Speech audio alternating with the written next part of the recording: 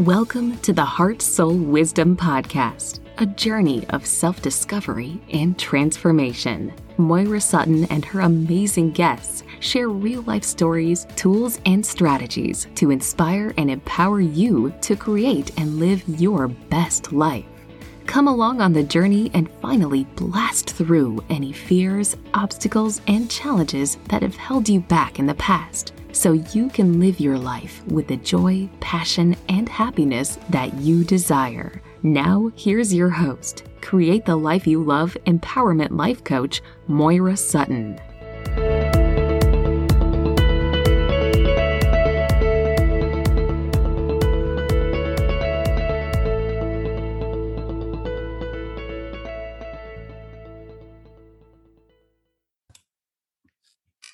Welcome to Season 3, Episode 54, Because They Matter, with our very own special Nova Scotia guest, founder and director of Hope for Wildlife, Hope Swinimer.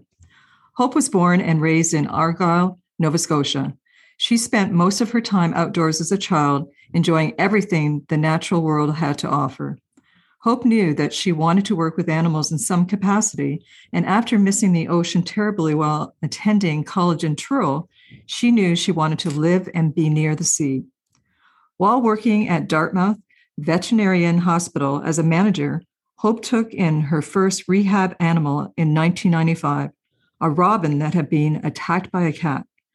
Researching how to care for the bird inspired her to learn more about injured wildlife, and as her knowledge grew, colleagues began sending wildlife-related calls her way. We're going to dive into that one.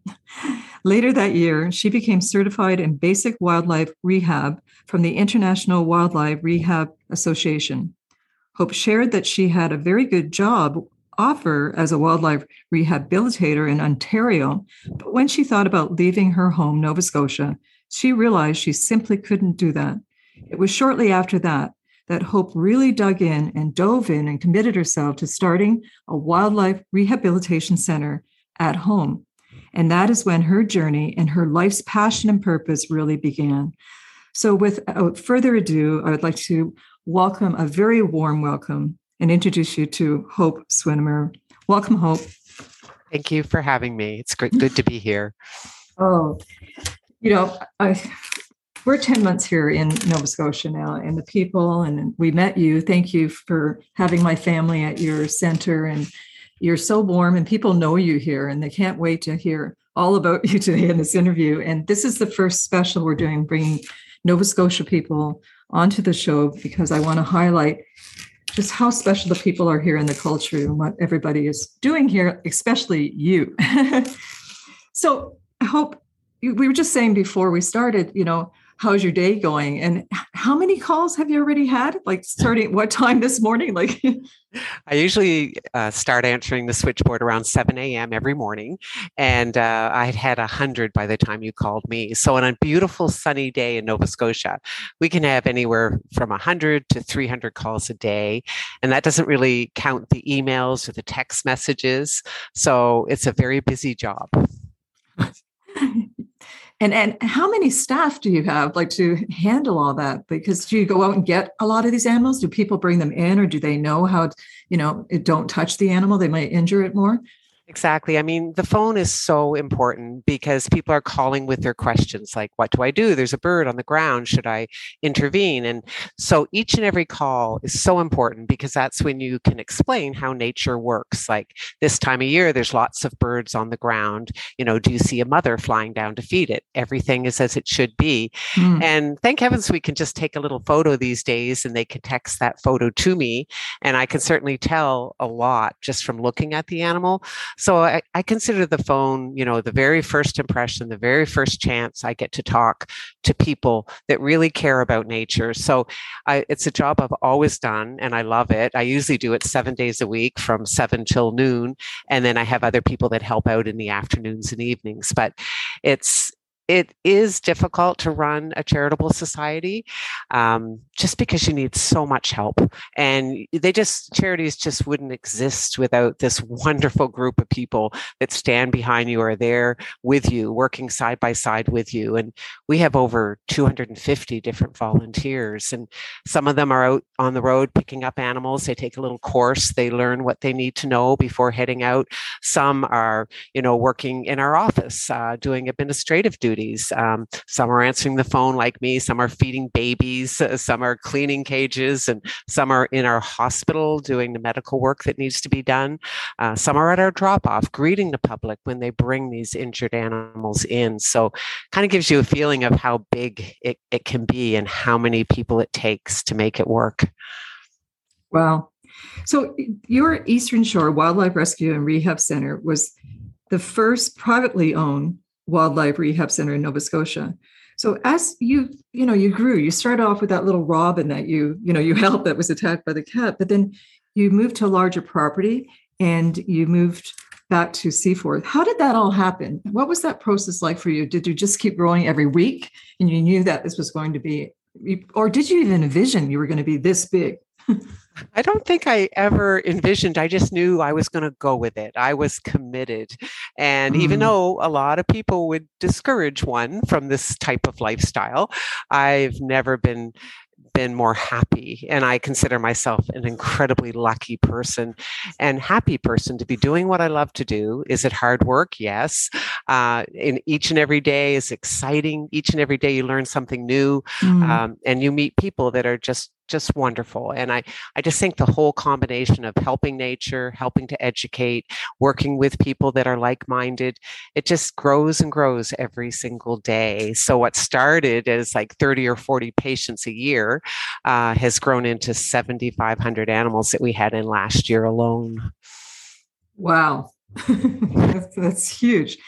So you're in Seaforth and you feel that's a perfect location. And it also reminded you of Argyle. Tell us a bit about that.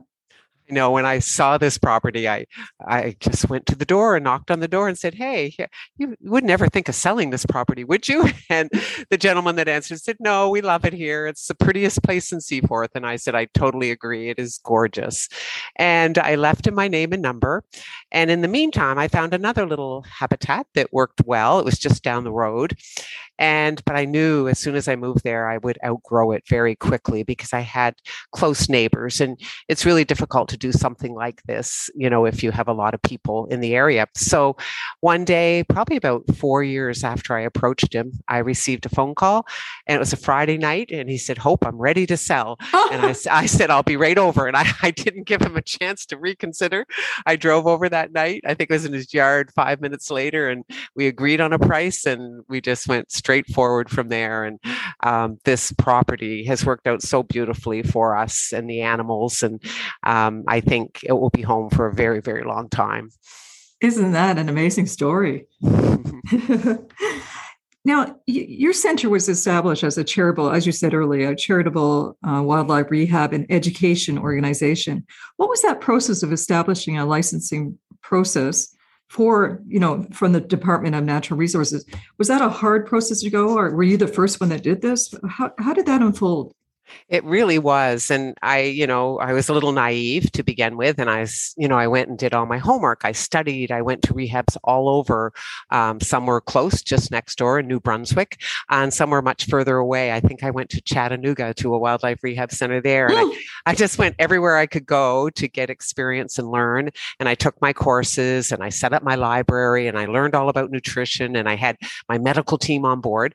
So I just started doing it. Wrong move. I did not realize that you needed a special permit to work with wildlife. So I was only open for about 6 months, and there was a knock that came on my door, and they said, it was Department of Natural Resource, and they said, "Hope, what you're doing is illegal. You do not have a permit to do this, and you need to stop." And I invited them in. There was Jenny and Doug Archibald, and they came into my kitchen, and we sat down at the kitchen table. table and I said, what do we need to do to make this legal? And the process started. And it took about 2 years before I became a legal entity. And we were the first, privately owned, non-government funded, non-government orientated facility in Nova Scotia to be allowed to rehabilitate. And it was pretty exciting. And I think when that all happened, I knew that this was really what I wanted to commit my life to doing. And it is a commitment. It sure is. But the passion that you have, because again, when we were there that day, I know we were looking where there was going to be, I think, a hawk, because I love hawks and owls. I love all animals, but they're my totem. And one of them wasn't there, and you thought they were going to be somewhere else. And then when we got there, that animal wasn't there. And you were like a mama, passionately, like, where's that animal? Like concerned, for the baby. So your passion, it's like they're your children, because we saw it in you and felt it, and that's what everybody sees. And then you bring that out into the people that volunteer for you or want to help, because you are so dedicated and committed. And what you're just saying, what you dove in to do to get to where you are. Who have been some of the mentors that you've had throughout the years? And what's some of the biggest learnings that you took away by having a mentor? I strongly believe in picking mentors in your life. And I think they're incredibly important.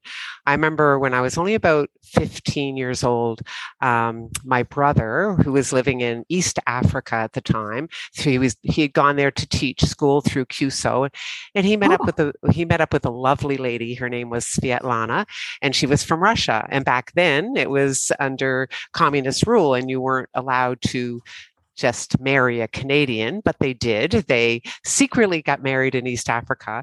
And then immediately Svieta was taken back to Russia along with my brother. And they kicked my brother out very quickly. And it took about 8 months before his wife was allowed to join him here in Canada. But the reason I tell you that story is because she had an amazing impact on me. You're at that age where you're looking for more, you're trying to get answers, you have all kinds of questions, and she waltzed into my life, and she was a very outspoken lady, and she immediately pointed out how much I had and how spoiled I was, and life was so good, how dare I ever complain or talk badly back to my parents. Or she just taught me about life and how very fortunate I was, even though we weren't a rich family at all. But she made me appreciate so much what we had, and I think that stayed with me through my whole life.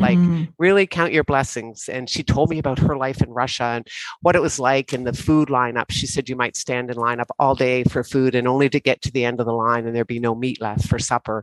Just little stories, and happy stories and sad stories too. But it made me really connect with a different world that I had never seen before. And I think it was great for me. And she's still in my life today. Yeah, she's a wonderful lady. So she was a true mentor to me. And where does your brother and your sister-in-law, where do they live now? Well, it's funny because he was a traveler and I got to see the world through him. Every time he'd go to a really cool place, I'd get to go. So he's lived in Africa, and we've been to Lebanon, even New York. We've been everywhere he goes. He's in Brazil right now. So he's a traveler, and it's been great for me too, because I've gotten to see a lot of the world because of him. And I had that opportunity to go to unique places through him. What kind of parenting did you have that the two of you, the way your lives unfolded?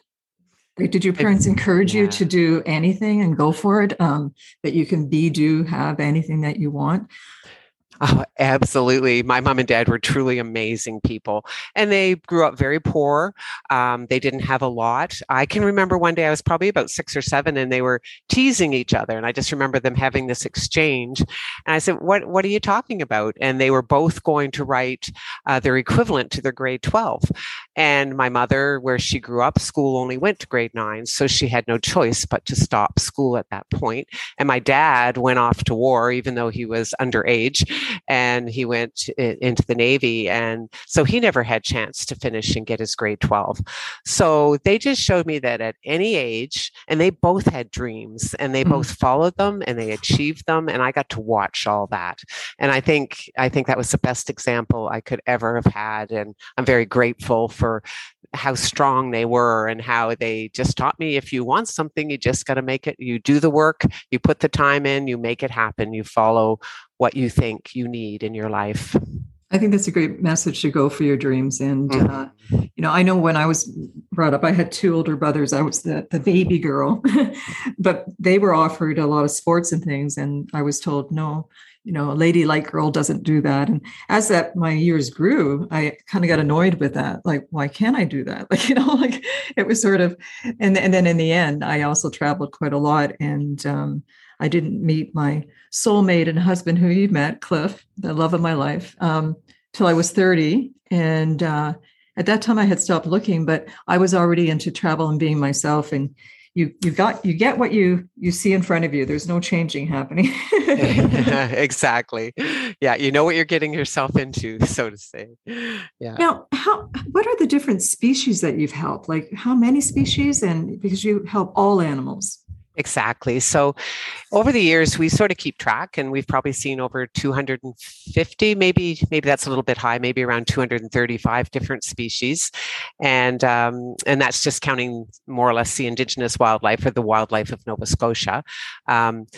So it's difficult because, when you think of human medicine, doctors learn one species and what makes them tick and what drugs work for them. And in veterinary medicine, you usually pick dog or cat or large animals. So again, you have a few more species that you have to learn. But in our wildlife world, something comes in and sometimes we can't even identify it. We're there looking it up in the books to find out what it is that we're looking at. Sometimes the seabirds come in from way offshore and we might only ever have one of them. And so we're looking them up in the book and learning how to treat them. And the other thing is about my world is wildlife rehab work is a new science. And I think people need to stop and realize that people haven't been rehabilitating injured and orphaned wildlife for very long. So we're learning. So every single day, when I started 25 years ago, we didn't know that the drugs you'd need, say, for pain in a bird is like 10 times the amount that you would use in a dog or cat. We didn't know that when you fix a turtle shell, we were taught to epoxy it together and give them a long-term antibiotic and get them back out in the wild really quickly. We didn't know that that was wrong, that it's better to let the shell slowly grow back together. So each and every day we learn new things change, new science, new things are discovered. And so it's a really exciting world to be in because you're constantly learning. I love that. What has been some of the biggest challenges you've had and the biggest successes? I think it's going to be a lot in 25 years. Yeah. I think the biggest challenges, some might say, the human conflicts that you have to deal with can be sad at times, that you see every day. But I think I found a very good place for that. I deal with death quite well. Not that you ever want to see death, but you've got to, when people ask me, what's your success rate? People like to ask that.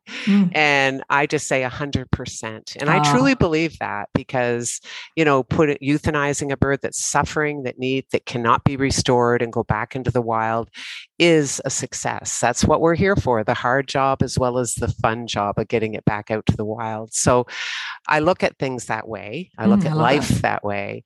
And I think the most difficult thing is dealing with the bureaucracy or the government problems.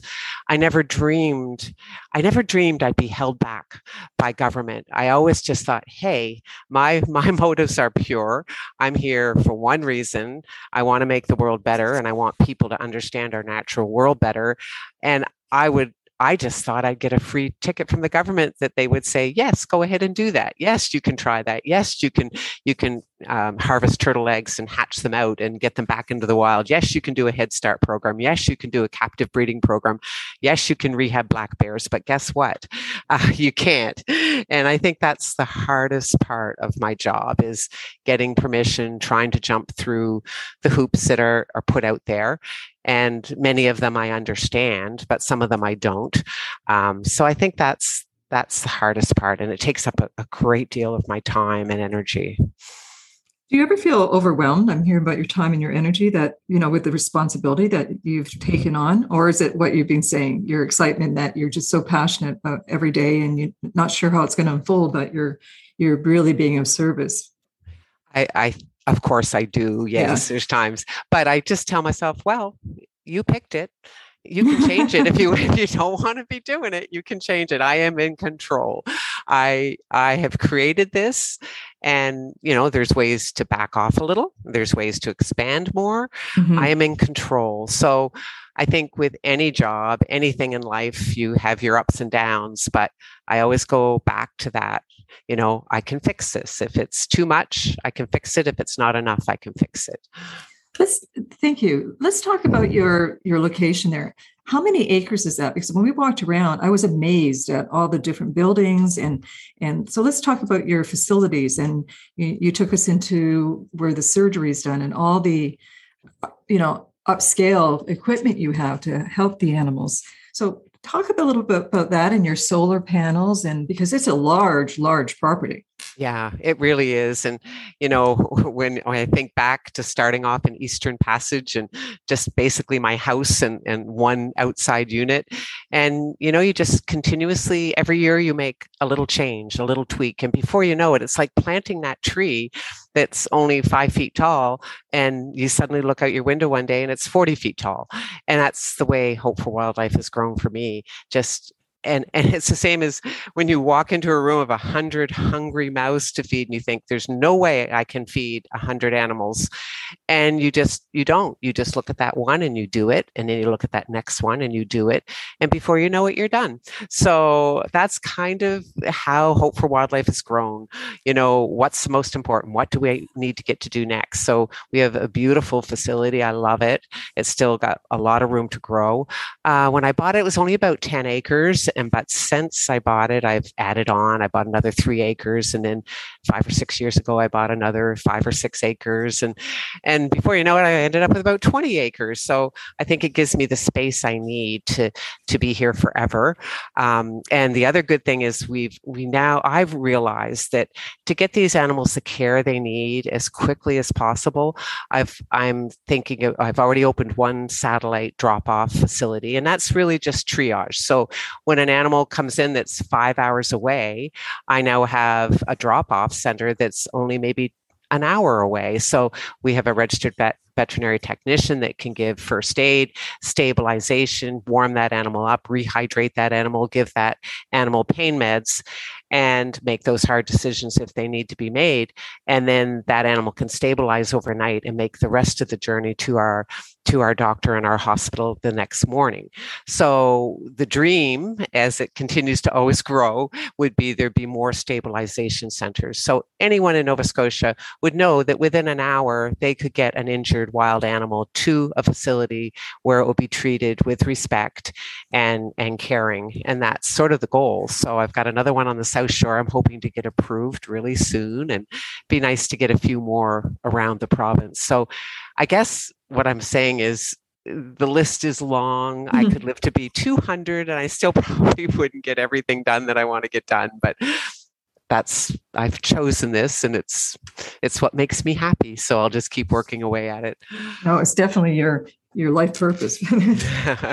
You also give, hundreds of offsite presentations to school groups. Now that we're coming through COVID, things are opening up more, as part of your mission to connect people to wildlife in a positive way, you say, through knowledge and understanding. How do people reach out to you and ask you to come to the school? And do you have a team that takes certain animals out? What does that look like? It must be very exciting. And what you see in not only children's eyes, but the people that go listen to your presentations. Like, do you see them light up and, oh, I didn't know that? Like, and for children to have that experience, what's that like? I know it really is amazing. And sometimes you have a room of 30 kids and of course there's adults with them. Mhm. And sometimes, I mean, they both enjoy it equally, which I think is so satisfying. The adults there have questions, the children has questions, and sometimes it's just that very simple thing, like the teacher might say, "Oh, that child has never interacted before in a presentation, and he was just full of questions." So it's all those kind of things that when you get feedback, and yes, you see a lot of promise. You see it's fulfilling for me too, because sometimes you can get discouraged with the way human nature treats nature. But when I look at the young people and see their excitement and their caring and their desire to learn, and sometimes we'll take a skunk, say, into the classroom, and there's actually children there that don't know what a skunk is anymore. And it just amazes me how disconnected, and to be able to show young people living things that live that's our natural history. I just think it's so important, and it gets them excited. It helps them to remember. We had a group of university students come through that they were doing their master's, and it was on, does it make a difference to children when they get to experience Hope for Wildlife? So they interviewed the kids before, they interviewed the kids after the presentation, and then several months later, they chatted with the kids again. And of course, thankfully, they did find that, yes, the children definitely had a better understanding and a better caring for nature. But they found one thing they didn't think they'd find, and that was that the children were more caring towards each other too, which I thought was pretty amazing. And I suppose if you stop and think about it, we're just another species. So if you're making people more caring about living things, then we should definitely be included in that. So I thought that was pretty nice. That's really nice to build in that, like, and all those other feelings like compassion and empathy and acceptance and unity and all those wonderful things, and peace. When I talk about peace, you have the peace pole. Is that what was it called? I'm just looking here. Yeah. So, yes, the peace pole, which is an internationally recognized symbol of hopes and dreams. When did you find out about that? Did somebody introduce you to that? Because I think it's wonderful. We saw it in the languages there and that. Tell us the experience people have as they walk around your property and the peace pole. I know. It's so funny. Some things catch my eye and I just can't get them out of my brain. So me and my partner were in the Amazon, actually, and we were hiking and we came across this old rickety post, and we had to get really close to even tell what lettering was on it. And we discovered 4 different languages.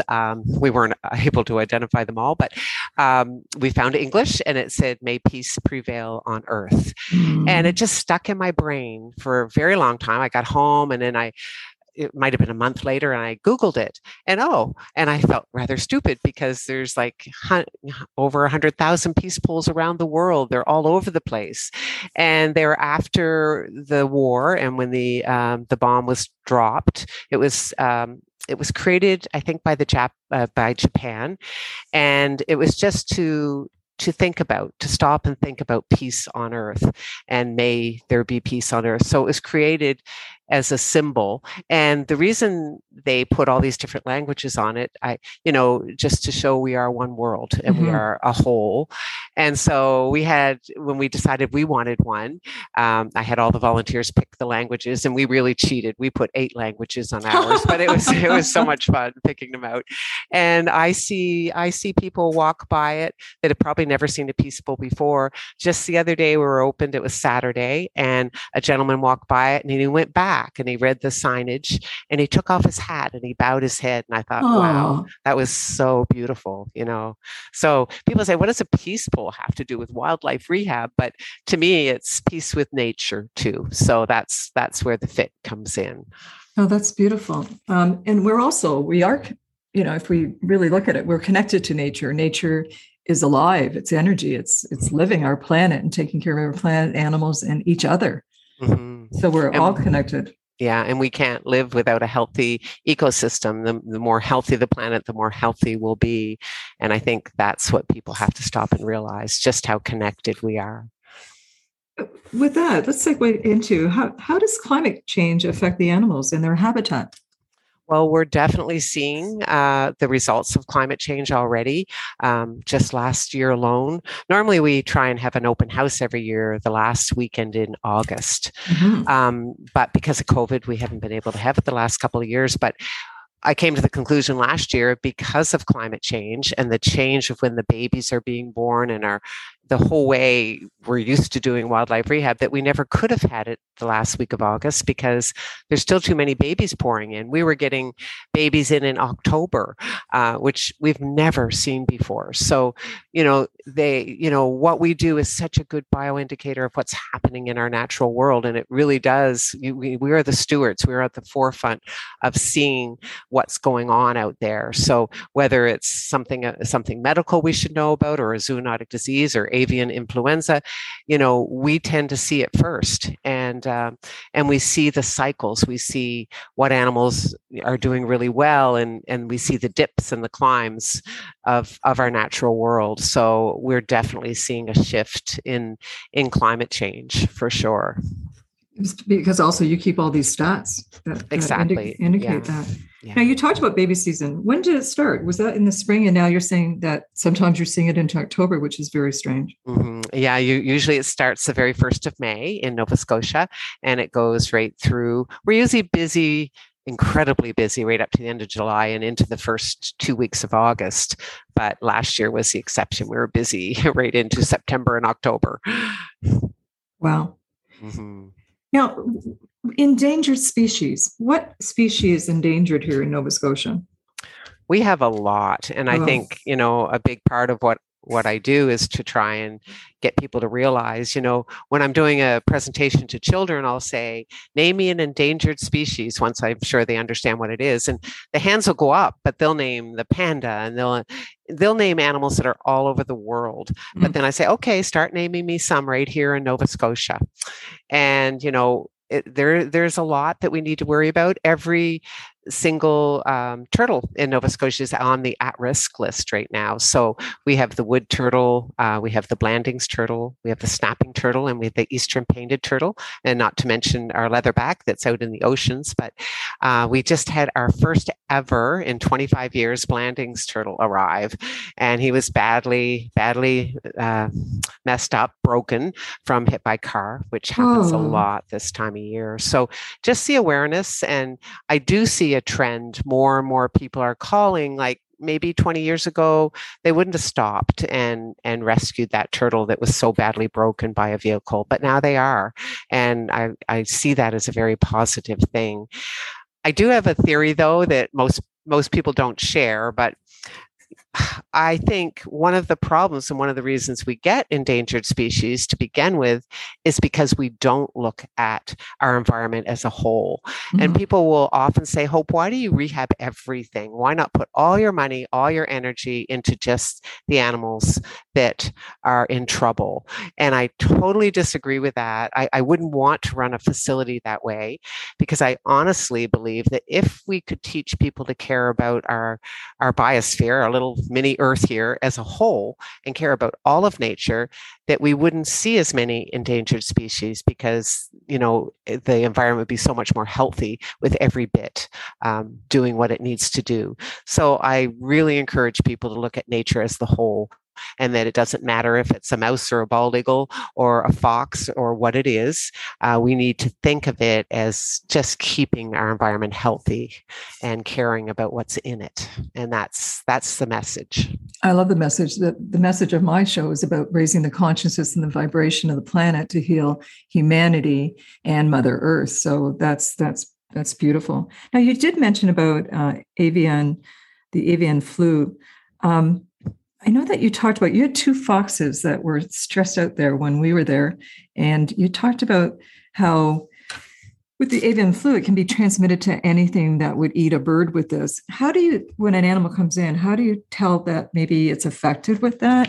And what's the process of the quarantine that you have and test results before they go back to nature? Yeah. Can you tell us a bit about that? And when we heard news that avian flu had hit this area, mm-hmm. we were very proactive. It's the same as with COVID. it didn't change our lifestyle a lot because we always wear our masks. We always are incredibly careful because we're dealing with zoonotic diseases each and every day. So when we heard about avian flu, we did set up a couple of more isolation units so that if we had an animal in that, like we knew, for example, that gulls, ducks, geese, and birds of prey were much more prone to it. So with those, they would go into a special area. They'd be observed for 24 hours. We were actually the first facility in Nova Scotia, the first people in Nova Scotia to discover it. We had a goose come in. We'd heard about it in Newfoundland. So as soon as it arrived, even before it arrived, the person that went to pick it up was incredibly careful using isolation techniques. And as soon as it arrived, we knew something was terribly wrong. It was exhibiting everything that we've been taught that avian flu looked like. So that goose immediately went into isolation. It was given medication, but sadly it died overnight. And we immediately triple bagged it, sent it off for testing, and it was the first positive case in Nova Scotia. And we were also the first to pick up the first fox pup. We'd heard about it happening in other provinces. So when we had one that was presenting with what could have possibly been, it was immediately separated and sent off to, it died from it, and it tested positive too. So I really think, and in Newfoundland, the story is very similar. The first case was picked up by a wildlife rehabilitator. So I really think we serve a really good purpose in that respect with research. Not only do we educate and rehabilitate, we also offer a great deal of research to our province. That's wonderful. I wanted to ask just the stages when they come in. An animal goes through when they come in, and this is one case you just shared with me with the avian flu. But the intake process, I read that you keep a medical record of each animal, and then we talked about the data. So how does that work? Is it like going into a hospital and they get a card and you weigh them, or? It's really, it's very similar. We have as soon as you come down the driveway, say it's a member of the general public, there's a big sign that says drop off, and they ring a doorbell and someone comes running, and that animal is brought in. It's once the paperwork is filled out, where did they find it? Many animals have to be returned to where they came from, for turtles, for example, and a lot of our owls and that kind of thing. It's really nice to get them back to their family units. So we take all that information, we find out why the animal's coming in. The person that dropped it off is given a cage card number so that they can email and find out how that animal made out. And then it comes in, and that's where the initial exam happens. So that person doing that job will make a very important decision at that point. She'll assess the animal. She'll immediately know whether it's just a baby that's really, really healthy, and that should go up into Fenton Farmhouse to our nurseries, or she'll see one that, this is going to need some work, but it's not worrisome at this point. Let's send that up to ICU, where they can get it warmed up, start rehydrating it, and the doctor can look at it in the morning. Or the third case scenario, where this animal is in danger, it may die any moment. We need to rush it over to our doctor at the veterinary hospital. And that's sort of the flow. And it's a very important job, as you can imagine, as all the jobs are. And then everybody has an area of expertise here at Hope for Wildlife, and everybody gravitates to a particular type of species. So we have experts in seal pups, and we have experts in the white-tailed deer and the birds of prey. And some people love the songbirds. Some people love the squirrels. So it's really nice to have people that care about each individual species as they come through. That's wonderful. In regards to taking an animal, returning them back to, when you release them back into the wild, taking them back to that location, why is that so important? Some species, it's not as important as others. Some people think we do it for disease control, which in a way that is important. But I have to say, it's, when the animals go to leave here, we know they're disease free, or they wouldn't have made it through the rehab process. But it's important, like a barred owl, for example, they have really closely tight-knit family units. So getting it back to its home turf is very important. say we had a great blue heron, we might not be as fussy about getting that back because it's more migratory. So sometimes we're actually figuring out how long it would take to drive the bird back to how quickly that bird could fly home. And sometimes the stress of the drive outweighs our judgment to just let it go here at the farm and let that bird figure out its own path to home. So, there's no cut and dry answers. Sometimes we have to make hard decisions. Like we had a great horned owl in that had an eye injury. So we had to remove that eye. And, they say with owls, they do very well with just one eye. And that they depend so much on their hearing that they can go on and survive and live long lives. So we had a great horned owl in that we ended up taking the eye out. And, we live prey test these animals. We flight test them. We know that they breed early in the year. So, you're faced with hard decisions. Do you get this owl out in the winter so they can find a mate, and can you get them back to their home turfs? Life will be a lot easier back in their home turfs. So every day there's challenging questions, and you make the decisions you think are the most appropriate, and there's no book that you can open up to know what the right or wrong answer is each and every time. I'm sure it would be great for you to write a book with all your knowledge of this, 25 years now. Right now, sorry. It's on my list. Yeah. It's on your list. Oh, yeah. Schedule that one in, right? Yeah. But right now, all the baby ducks are right by our property, and they seem to be okay coming closer to people. I haven't been out there yet to experience. Cliff has, and our neighbors, where they jump up from the shore and they walk right by you. I'm taken back at time thinking, how are they so trusting of humans? Mm-hmm. I know. I see it a lot too. And it's funny because sometimes people say, did you release a raccoon in my area? Because I got a really friendly one on my deck. I reassure them that it's not our raccoon, that, probably someone's feeding it. And it does give them a false sense of security. And they do come around people more often. I also think our province has something to do with it too, because we're not a very big province. We don't have as much forest as we need sometime to sustain all the different species we have. So I always say the wildlife that is more adaptable, those living in the city or the towns or not being as nervous around humans, is probably the wildlife that's going to survive and thrive here in Nova Scotia.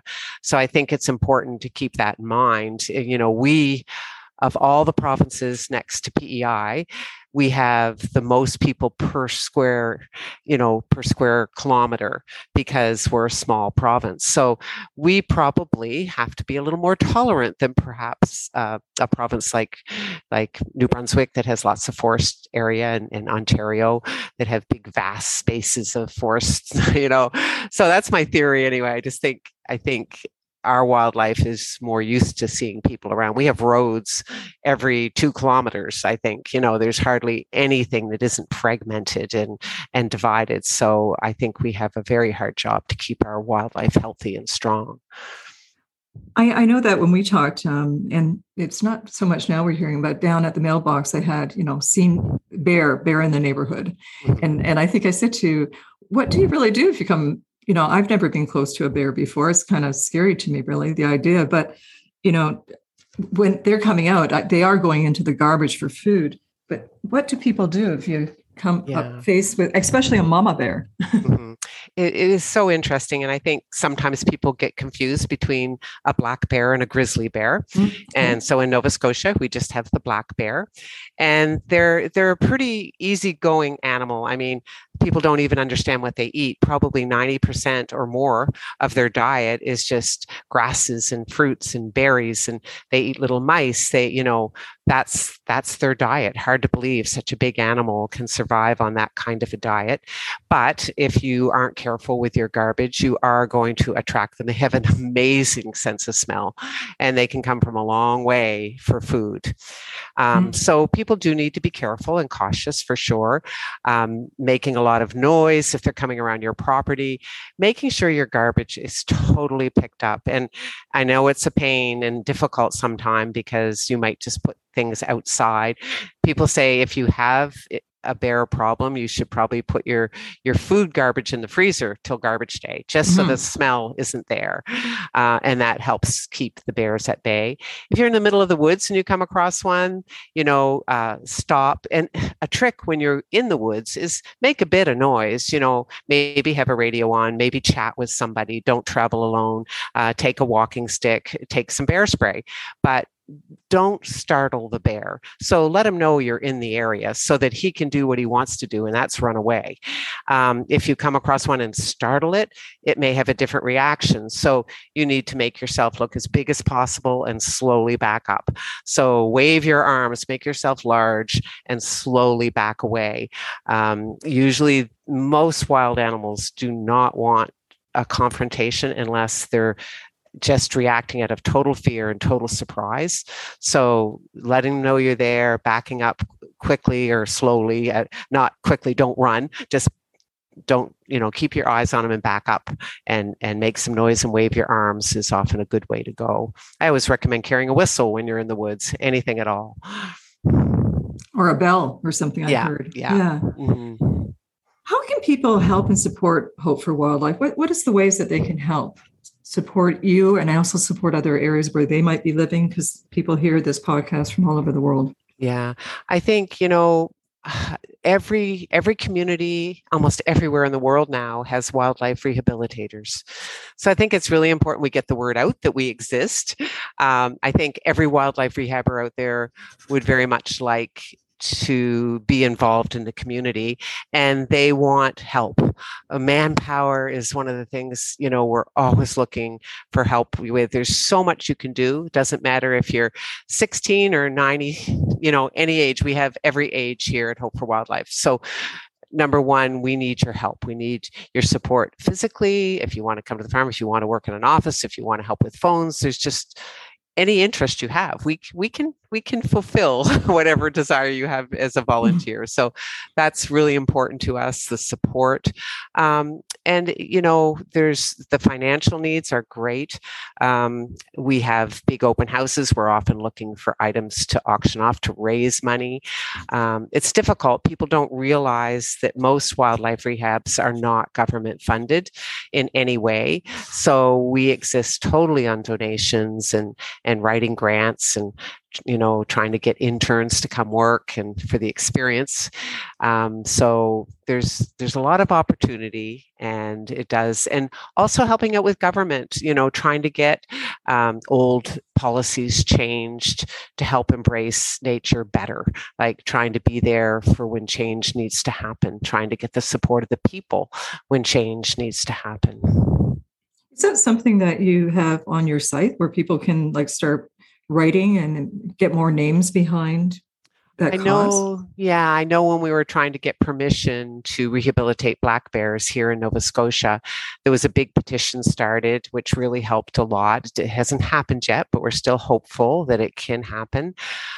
So usually we do that kind of thing through our Facebook page. So people joining our Facebook page really get to see a lot of what's going on, where the problems are, a lot of education things on there just to keep you, I wish there was a way that everybody knew in the world that do not trap out an animal, do not live trap it. It's not a humane method. You're probably orphaning babies. You're taking that animal and putting it into another territory where it doesn't have a home or where there might be others of that same species living. So it's better to find ways to live with nature or repel them from your doorstep if you don't want them there. And there are tricks that you can do humanely that will just push the wildlife back just a little, and so that you can coexist with it quite well. I love that. We're going to be putting the links below this, our heartfelt conversation, Hope, for how people can reach Hope for Wildlife, but also definitely that Facebook page so people can start interacting and seeing your posts and getting involved with the conversation. Awesome. Thank you. Yeah, you're welcome. So we talked about envisioning for the future, and I know you said you could be to 100. There'll be lots to do. What do you really see in the next, 5 to 10 years? I know we could go longer, but I know. Yeah. I get excited. Like I still get excited about every single day here. And I would love to see like a turtle trauma center. Right now we have over 20 hit by car turtles here that we're treating. And I know those numbers will probably be up to 60 by the end of the summer. So a turtle trauma center. So I would need to build something really nice to make that work even better. I'd love to do captive breeding programs. I'd love to be able to do Head Start programs. I'd love to do more work on the education aspects. I'd love to create an even better experience when you come and visit us. Like I just think, if people go away feeling a connection with nature, that's really all I'm after. Sure, if they learn something along the way, that's great too. But at least if they go and feel like they've been reconnected in some way, I think that's the goal. So there's so many things in the education world I want to do. There's so many areas to do better rehab that I want to get involved in. The research alone, I'd love to have a place where we could do necropsies for everything that passes away that we don't know why it passed away. What better way to learn to help nature than find out what's causing death in nature? So that the science of that would be really interesting to me. So there's just so many things. It's a huge list, but I'll pick away at it. That is so exciting. And I see you doing very much a lot of that. I want to really encourage our listeners today to, like Hope said, there's rehab centers around the world to get involved, to give back, to do whatever in those cases that you said, how you can help and be an intern and just volunteer and give back. Hope, you're such a beautiful person. You totally are a heart-based person. And this show is, about the heart, soul, wisdom. And I just want to thank you so much for sharing from your heart and soul, your wisdom on Hope for Wildlife, because they matter. Namaste, Hope. Thank you so much. And thanks for taking the time to come visit. Really meant a lot to me. Thank you so much. Thank you for listening to the Heart Soul Wisdom Podcast with Moira Sutton. I hope you enjoyed today's episode. Please join our community at moirasutton.com and continue the discussion on our Facebook page, Create the Life You Love. You will be part of a global movement, connecting with other heart-centered people who are consciously creating the life they love on their own terms. Together, we can raise our consciousness for the greater good of humanity and for our planet.